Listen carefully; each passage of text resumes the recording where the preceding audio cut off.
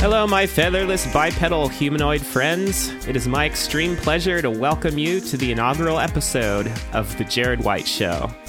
I am, of course, your host, Jared White, and I invite you to join me in a curated celebration of the art form that is the web. You can visit my website at jaredwhite.com, where you can sign up for my weekly newsletter with the latest links and blog posts from the site, as well as news about this podcast. I'll also soon be launching a Patreon membership, so if you'd like to become a supporter of the show, that will be the way to do it.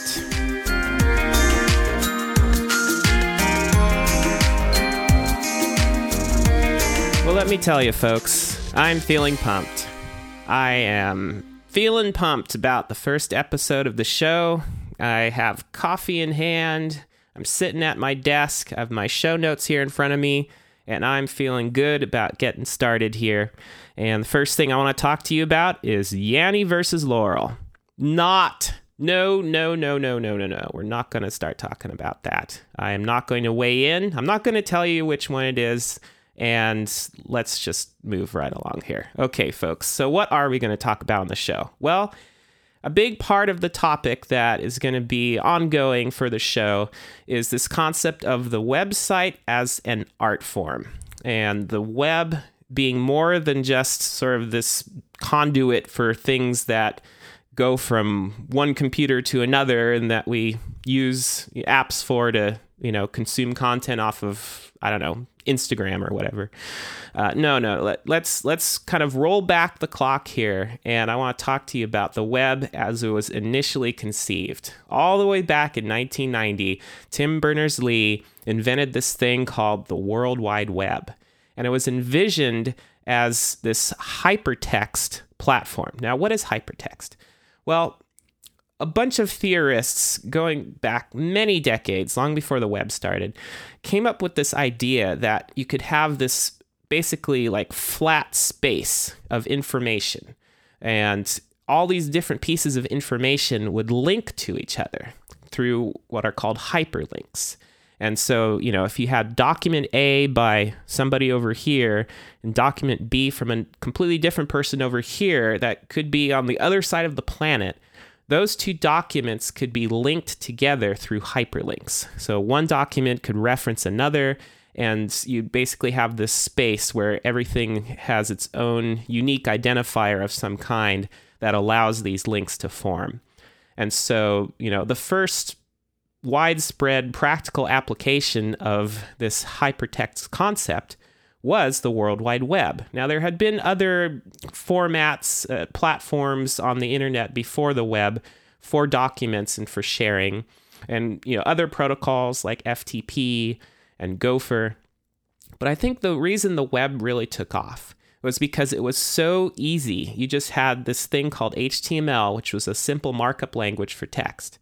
And all you had to do was just write out your document, put a few tags in, and then just stick it on a server somewhere, just a file on a web server, and poof, you're part of the web. You now have a hypertext document that can link to everybody else's hypertext documents. And so this was a super amazing and powerful concept at the time. And guess what? It is still a super amazing and powerful concept. And what I really want to talk about is the notion that the website, in other words, this thing that has a domain name that you can type in on a web browser and go to, and it's by an actual person who's publishing things on their website for you to engage with and read and enjoy and maybe comment on or discuss through some kind of, discussion platform that's linked to that website. This is not something that's going to go away anytime soon. I was listening to a podcast with Dave Winer, who is the inventor of the RSS technology that's used for RSS feeds. And RSS feeds, if you don't know, actually are what powers podcast. Podcasting would not exist without the RSS feed. But anyway, he was talking about the fact that for a few years, as Twitter became big and Google actually shut down their Google Reader platform, which used RSS under the hood, it kind of messed up his thinking around the web and publishing on your own website. And what he meant by that was a few years ago, everybody was saying the web is dead. The web is dying. Nobody's going to be going to websites and reading content on websites. It's all going to be, content that's distributed through social media platforms like Facebook and Twitter and now, Instagram or Snapchat or one of the newer ones that's come along. And, the idea that you would have your own domain name, like say jaredwhite.com, and publish something there and expect people to go to that website and read it. That was just this antiquated notion, and nobody's going to do that. So, say goodbye. Farewell web, farewell blogs. It was nice knowing you, but that's going the way of the dodo. Well, it turns out that's not actually true. While it is true that blogging as a pastime has certainly decreased from its heyday in the early 2000s, the idea that you can set up a blog and publish your content on your own blog, on your own domain name, on the web as a hypertext document that can be linked to and can link to other hypertext documents, that is not going away. Let me repeat this because I think this is super critical for us to understand. That is not going away. There is no technology that will be replacing that anytime in the near or even distant future. No, it's just not going to happen. And so we kind of have to take a step back now and think about, well, if the web is not actually dying, if Facebook's not replacing the web, if Twitter's not replacing the web, if Snapchat's not going to replace the web, if hypertext documents that you can get to with a simple link that can link to other documents and, the interactivity and the amazing visuals and animations and videos and things you can embed on web pages, if that technology is here to stay, then we need to celebrate that. We need to enjoy it. We need to revel in it. We need to appreciate it. And we need to talk about it as not only a technology, but as an art form. And so that's really one of the main topics of the Jared White Show going forward. This idea that websites are more than just, these ways of publishing stuff that will be superseded by some newer technology as a way of publishing stuff. But it's really its own art form. It's its own medium that is here to stay. Now let's think about this a little bit in the context of history. Photography is a great example. Photography was invented in the 1800s. And, we have these incredible digital cameras today. We have huge DSLRs that can take, images of incredible resolution, all the way to smartphones in our pockets where you can snap a new picture anywhere you want to. It's incredible. It's amazing the technology we have. And yet photography as a medium, as an art form, is virtually unchanged over 100 years since it was invented. I mean, think about it. A picture that's a snapshot of something that the photographer is seeing, and they want to highlight something of importance, and they want to make you feel something when you view that image. And, they may have creatively applied some kind of processing, some kind of filtering, whether it's, at the lens, at the optics level, or whether it's post-processing through, what used to be in the darkroom, but is now, through software generally, something that photographer wants to convey to you emotionally through this image. They are controlling that from capture all the way to delivery to your eyeballs. And so photography as an art form is virtually unchanged since it was first invented in the way that it works and the purposes for it. And only the technology essentially has gotten better. Only the technology of producing and reproducing photography has improved and has evolved over the years. And so let's look back on now on the website. I believe that in 100 years, I'm going out on a limb here, but I believe in 100 years the website will still be an art form. The website will still be this place of interactivity, of writing, of different types of multimedia combined the website as a place where you can link to other pages on the web, the website as a vehicle for self-expression, the website as a destination for conversation. I believe that concept, that art form, will still be around in 100 years, and it will still have basically a seamless connection to the historical past as an art form. Now, the technology may be quite different. It will evolve. It will improve. Maybe we won't be using the HTTP protocol in 100 years. Maybe we won't be using the HTML markup language in 100 years. Maybe we won't be using CSS or RSS or one of these other technologies that's part of the fabric of the web. Maybe there will be an entirely new programming language that looks nothing like JavaScript. But regardless of the improvement of technology, I believe that the web as a concept and the website as an art form will still be around in 100 years. And so I think it bears some thought as to where we are going as a society with how we grapple with the web. And, by larger extension, the internet, of course. But really, I want to talk about the web and the website. And so it also is important to look at some distinctions here between the website and just, what people do with the web. So, for example, if you follow your favorite creator on YouTube and they're always publishing new videos, that's great. That's wonderful. And I'm happy to talk about that. But the website we're talking about here is not that creator publishing videos and what they're doing. The website is YouTube. YouTube.com is the website. And so, as a creator, I feel like if all I can ever do is use a medium that someone else has complete control over, like YouTube.com or like Medium.com or certainly Facebook.com or Twitter.com. Those are websites controlled by large corporations. Okay, I'm not going to bash large corporations here on the show. I wouldn't be able to record this podcast and deliver it to you if I weren't using a computer by a large corporation called Apple. So there's nothing inherently wrong with a large corporation controlling technology and inventing new technology.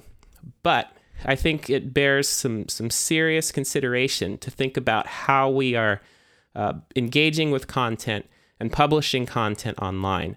Are we doing it through websites, through our own domain names and our own servers and our own ability to have complete control over the look and feel of that content and how it gets delivered to our audience? Is that something that we care about as a society, the ability to do that? Or do we want to cede all control over our content to a small number of large corporations? In other words, do we trust YouTube.com to be the way that we publish all of our videos and consume all of our videos as, creators online?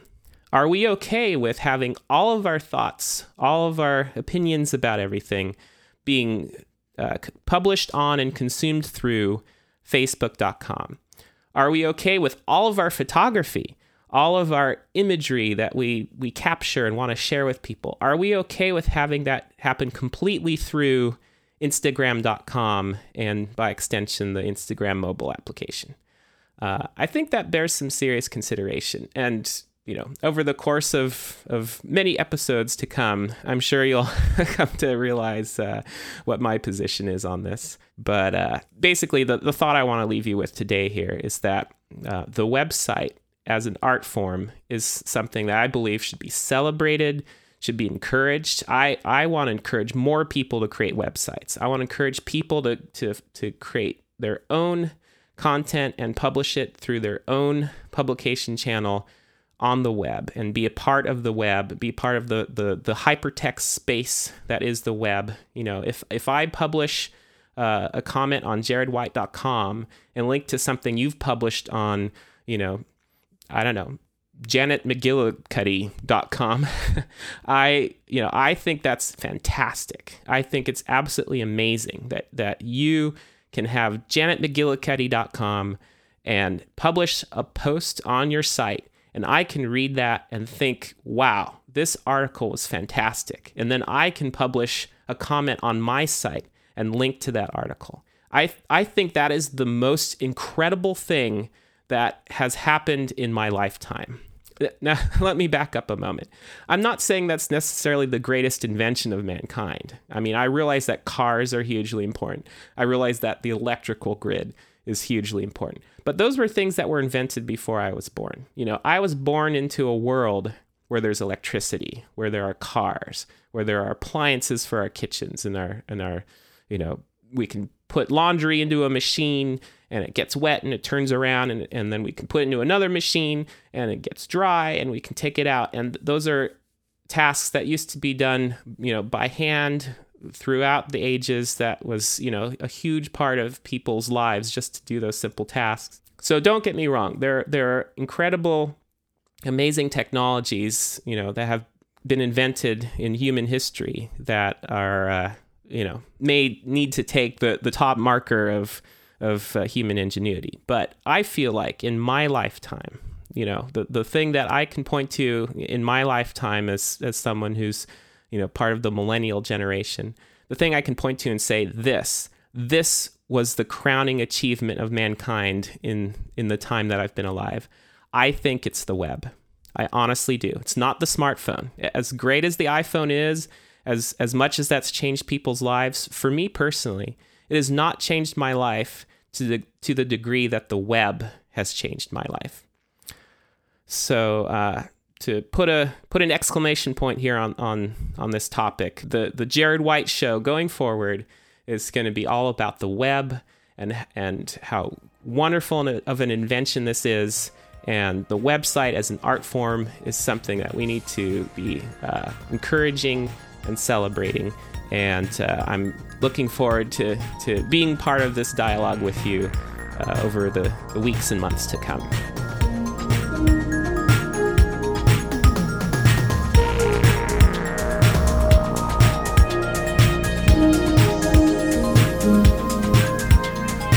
Well, that's it for the meta tag segment today, and we're going to move on to the blog quote tag segment. And that is a list of links that I've compiled to discuss with you and share with you that I think are important and bear some good conversation. So first, starting off here, midroll.com posted an article about podcasting, the growth of podcasting so far in 2018.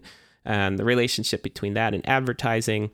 And, given that this is a podcast and we'll be talking a lot about podcasting on the show, I thought this bears some looking at here. So they say that most podcasting would not be possible without advertiser support. And, I think that's true. And advertising investment has increased across the medium broadly over the past few years. The Interactive Advertising Bureau and PricewaterhouseCoopers recorded a 72% jump in podcast ad revenue from 2015 to 2016, and an even bigger 85% increase from 2016 to 2017. Let's think about this. So from 2016 to 2017, podcast ad revenue increased by 85%. Now, an increase of 100% would be doubling. So it didn't quite double, but it got pretty close. And it stands to reason that, from 2017 to 2018, which they don't report a number on that here, but from every angle, it looks like that's increasing significantly. And so what does this mean? It means that podcasting has officially jumped off the train of hobbyists and technology nerds, fiddling around with this interesting medium, sort of as a side note in the overall media landscape. And it's now big business. Podcasting is big business. It's big media. Big advertisers are coming into the medium. And so I think this is both good and bad. The good part of this is that it's going to increase the quality of podcasting overall, and it's going to bring a lot of new podcasts from people that were traditionally part of big media, whether that's newspapers or television or something of that nature. And I think this is great because podcasting is definitely one of my favorite ways to engage with, the news of the day and thought leaders in their fields. I listen to a number of podcasts every single day. And obviously, this podcast is an attempt to join that community and be a part of the conversation. So, it goes without saying that I'm very much a fan of podcasting. And so the idea that more and more podcasts are going to be coming out from people that are, at the pinnacle of their field, whether it's journalists or artists or creators of new types of art forms, games, television, movies. I mean, there are podcasts right now where you can listen to interviews with, the top actors in their field. I just listened to a podcast that was an interview with Grant Gustin of The Flash TV show, one of my favorite TV shows. And you just couldn't get this kind of content before. You couldn't just turn on your radio in your car and all of a sudden be like, wow, I'm listening to an interview with the star of The Flash. That rarely ever happened. You couldn't just turn on your television and see an interview like that. Yeah, sure, you would see somebody on a late night show maybe or something like that. But it's typically like a few minutes, and half the time they're just like doing some goofy thing that makes for good television. So you don't really feel like you get to know the person, what they're like and what they're interested in and how they feel. I mean, this interview with Grant Gustin was really cool because he was talking about, the craft of acting and how he prepares for acting and like all these pretty significant details about his craft. And I just thought that was fantastic. We'll make sure we put a link to that interview in the show notes because definitely, if you're into superhero shows at all, and if you've ever watched The Flash, then I think this would be a great interview for you to listen to. But anyway, getting back to the article here from midroll.com, basically what they're saying is, the advertising is growing, analytics are getting better. Apple's rolled out their podcasting analytics that podcasters can get access to. And there's been a lot of talk about how advertising has gotten creepy on the web and the web's being poisoned by advertising, gone awry because now everything you do is being tracked and Facebook has crazy amounts of information on you. And that whole issue is a big issue, and we'll talk about that over time. But podcasts are fairly benign in the sense that when you listen to a podcast, you're essentially just listening to an audio file that was pre-downloaded. And so, through Apple's podcast app specifically, if they're tracking, if you actually played a show and if you paused it at some point during the show and, things of that nature, they're just recording that information because you're actually using that Apple podcast app. If you use another app, like for example, I use Overcast, which is a great iOS platform podcast player by Marco Arment. If I use Overcast, Apple doesn't have any kind of analytics data, based on what I'm doing in Overcast. So podcasting, depending on which app you use to listen to podcasts, there may be some tracking involved and some analytics data that's getting collected. And so, if you don't mind that, then that's fine. But you can use other apps as well. And so, the open ecosystem, the open nature of podcasting, I think is really makes it one of the crown jewels of media today online. And the fact that bigger and bigger advertisers are getting into podcasts, I think, that's not a huge cause for alarm. But it does, it's something we'll want to keep an eye on. It's a potential downside. But I think the upside of, bigger advertisers can potentially mean bigger money, which will then fuel, podcasts with higher production values and, more celebrities and people of note being involved in podcasting. I think that's all a great thing. So this is definitely exciting news, I would say. On to the next topic. We have an item here that is very near and dear to my heart, and it's about Myst. The game Myst. Dun, dun, dun. I realized the moment I fell into the fissure that the book would not be destroyed as I'd planned. It continued falling into that starry expanse, of which I only had a fleeting glimpse. I have tried to speculate where it might have landed, but I must admit, however, such conjecture is futile. you know the rest. If you've ever played the game, you know the rest. So Myst is celebrating its 25th anniversary, and Cyan, the creator of the Myst games, has a Kickstarter. And let me just give you the stats here for this Kickstarter, because it kind of blows my mind.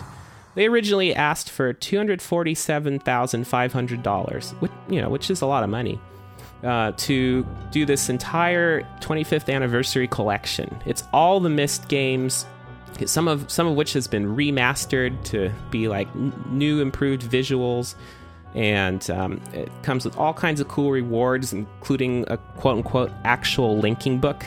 So if you ever played any of the Myst games, you'll know that one of the primary ways you go through different game worlds is basically you have a book with like this panel that kind of looks like this, like a video screen or something, and through this panel you can see the other world, and when you touch the panel in the game, you essentially get sucked into that world. It's like you go through some kind of wormhole and end up in this other world, and you got there through a linking book. And so one of the rewards here for this anniversary collection is an actual linking book. It looks like an actual book from the game, and it has an actual video screen on it, on the page, where you can like see videos from the games. So, wow, what a cool reward. But here's the thing. They asked for $247,500. And currently, as of this recording, they've raised $2,125,473. This is just blowing my mind. This is not for a new game. This is not for like a new Myst movie.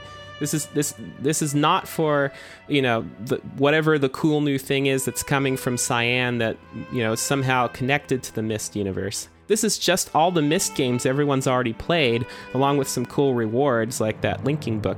And they've raised over $2 million. So I think this is a testament to how beloved these games are and how many fans of Cyan there still are out there. And this just warms my heart, because I was a Myst fanatic in my younger days. I mean, in the early 90s, I basically got on the internet through, a dial-up connection. Yeah, dial-up, remember that.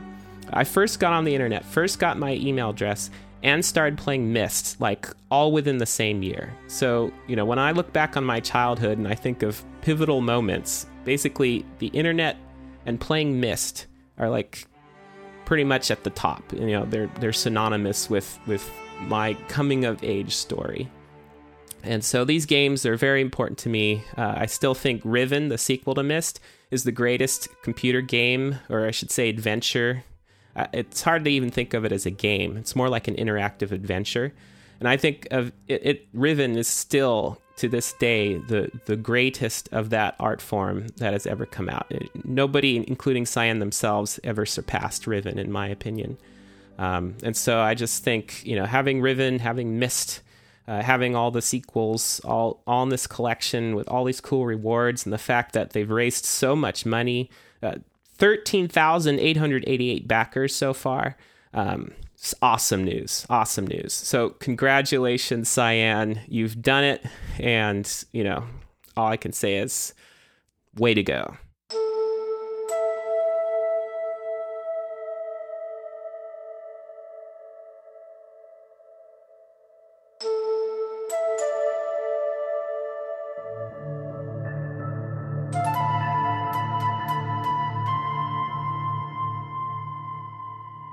All right, so on to the next topic. Speaking of anniversaries, we're also celebrating the 20th anniversary of HTML 4.0. Well, actually, the original version of the HTML 4.0 spec actually came out in December of 1997. But there were some updates made, and so the final spec, the document that still stands today for HTML 4.0, that was ratified April 24th, 1998. 20 years ago. So that's, just about the 20th anniversary here for HTML 4.0. Now, if you're wondering, who the heck cares about that? Another version of HTML, whatever. Well, let me tell you, HTML, being the lingua franca of the web, is the influence and the importance of this technology cannot be overstated. I mean, let me just tell you, Amazon was made possible because of HTML 4.0. Facebook Twitter, Google, all the internet giants that we have today, all came from websites that were published using the HTML 4.0 markup language for the web. And, HTML 4.0, it added new tags. It had increased specs of around a bunch of different tags and a bunch of different technologies, that are newer than what preceded it. And like HTML 3.0 or 3.2, I believe, was the main version before that. But HTML 4.0 was, despite of all of its limitations, it was good enough that it lasted until 2014, the 28th of October, 2014, which is when the HTML5 spec was ratified. So HTML 4.0, virtually unchanged, was the reigning king of web technology for well over a decade. And all of the internet giants were basically built on top of the web as specified by HTML 4.0. So it's just crazy that it lasted that long, and it was good enough, despite many limitations and many confusing things that led to the browser wars, where if you used Internet Explorer versus Netscape and later Firefox and later Chrome or Safari, there were all these differences between browsers because they didn't necessarily adhere to that HTML 4.0 spec perfectly. But in spite of all that, the web grew and thrived and became what it is today because of HTML 4.0. So happy 20th anniversary, HTML 4.0. Thank you for being just good enough that it led to the explosion and the amazing growth and flourishing of the World Wide Web. And our last item today is a story that I found through Reddit that was, just super emotional and kind of sad, but, in the long run, this is good news. And that is John Dunn is a black man, and he was wrongfully jailed at the age of 14. He was accused of murder and went to jail in 1991. And all this time, without wavering, he claimed he was innocent, that he was wrongfully accused and wrongfully imprisoned.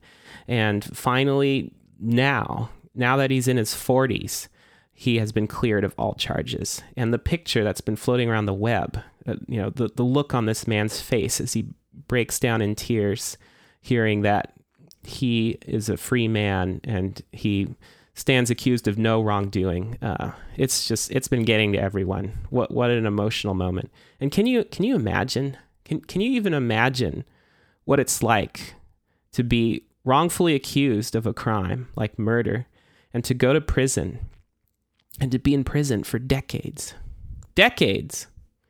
and then finally now being in your 40s and getting out and having all charges dropped and just, the emotional weight of, not only relief that it's over, but also just, it's hard for me to imagine him not feeling bitter. It's hard for me to think that he isn't just, I don't know. It's one heck of a story. But, John Dunn, I'm so glad that you are out of prison, that you are a free man, and the debt that we owe you as a society can never be repaid. And all I can say is, I hope any other cases like this out there right now, that, justice is served swiftly. We talk a lot about corruption in the police and judicial ranks these days with, recent incidences, especially as it applies to the black community. But, how many of these cases are there out there where black men were accused of crimes and jailed decades ago? And, because of corruption and because of people on whatever payroll or whatever racist issues may be going on there, they're in prison for things they didn't do. But anyway, hats off to John Dunn. You are finally cleared of all wrongdoing and you're a free man. And that's an amazing story.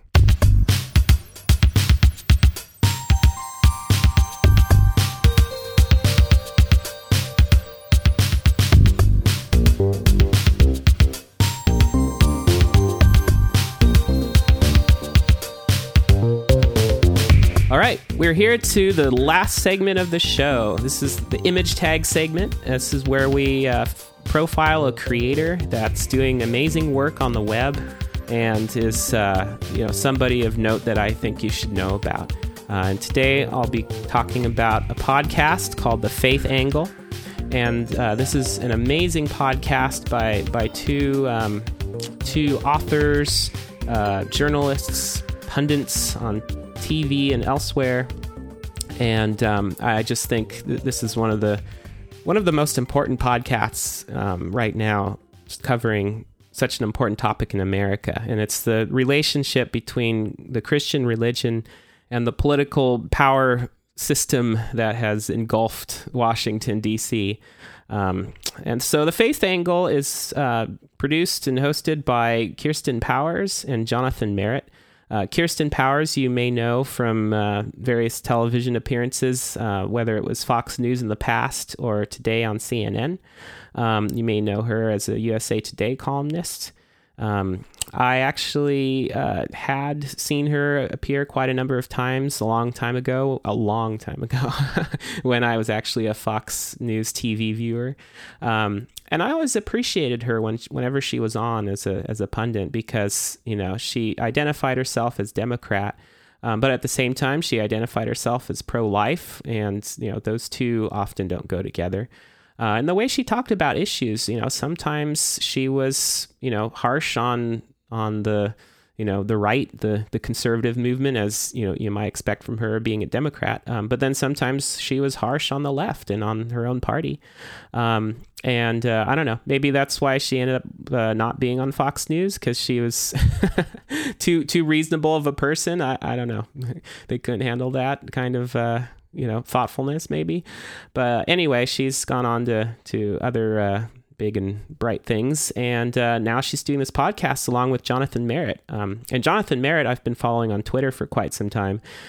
He's written a lot for the Huffington Post and for the Atlantic and other journalism outlets, talking about faith and culture and politics in America. And so, having these two powerhouse personalities together on one show has been hugely rewarding as a listener. They have good rapport together, and the guests that they've had on The Faith Angle have been fantastic.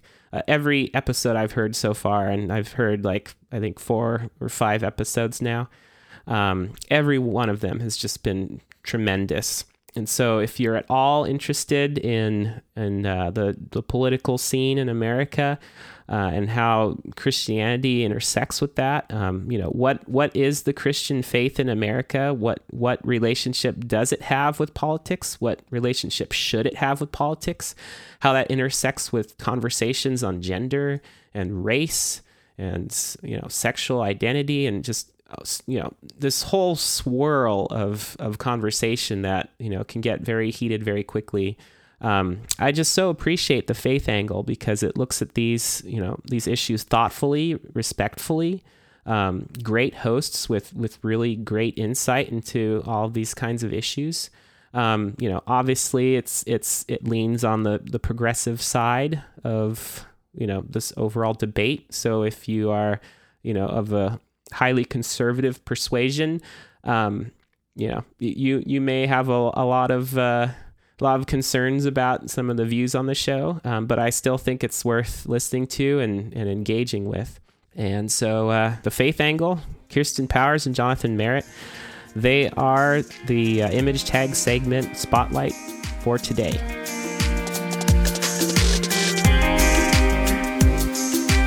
And there you have it, my friends. The Jared White Show comes to a conclusion for its first episode. Thank you so much for listening. You can find the show notes at jaredwhite.com/podcast/1. And of course, we'll be coming out with new episodes on a weekly schedule. So if you enjoyed this show, please subscribe on Apple Podcasts and on other directories that will be added on. Please go to the jaredwhite.com website and sign up for our newsletter if you want to get weekly links and information from the site as well as the podcast. Thanks so much for being a listener and hopefully a long-time supporter of the show going forward. And until the next episode, have a wonderful week. Bye.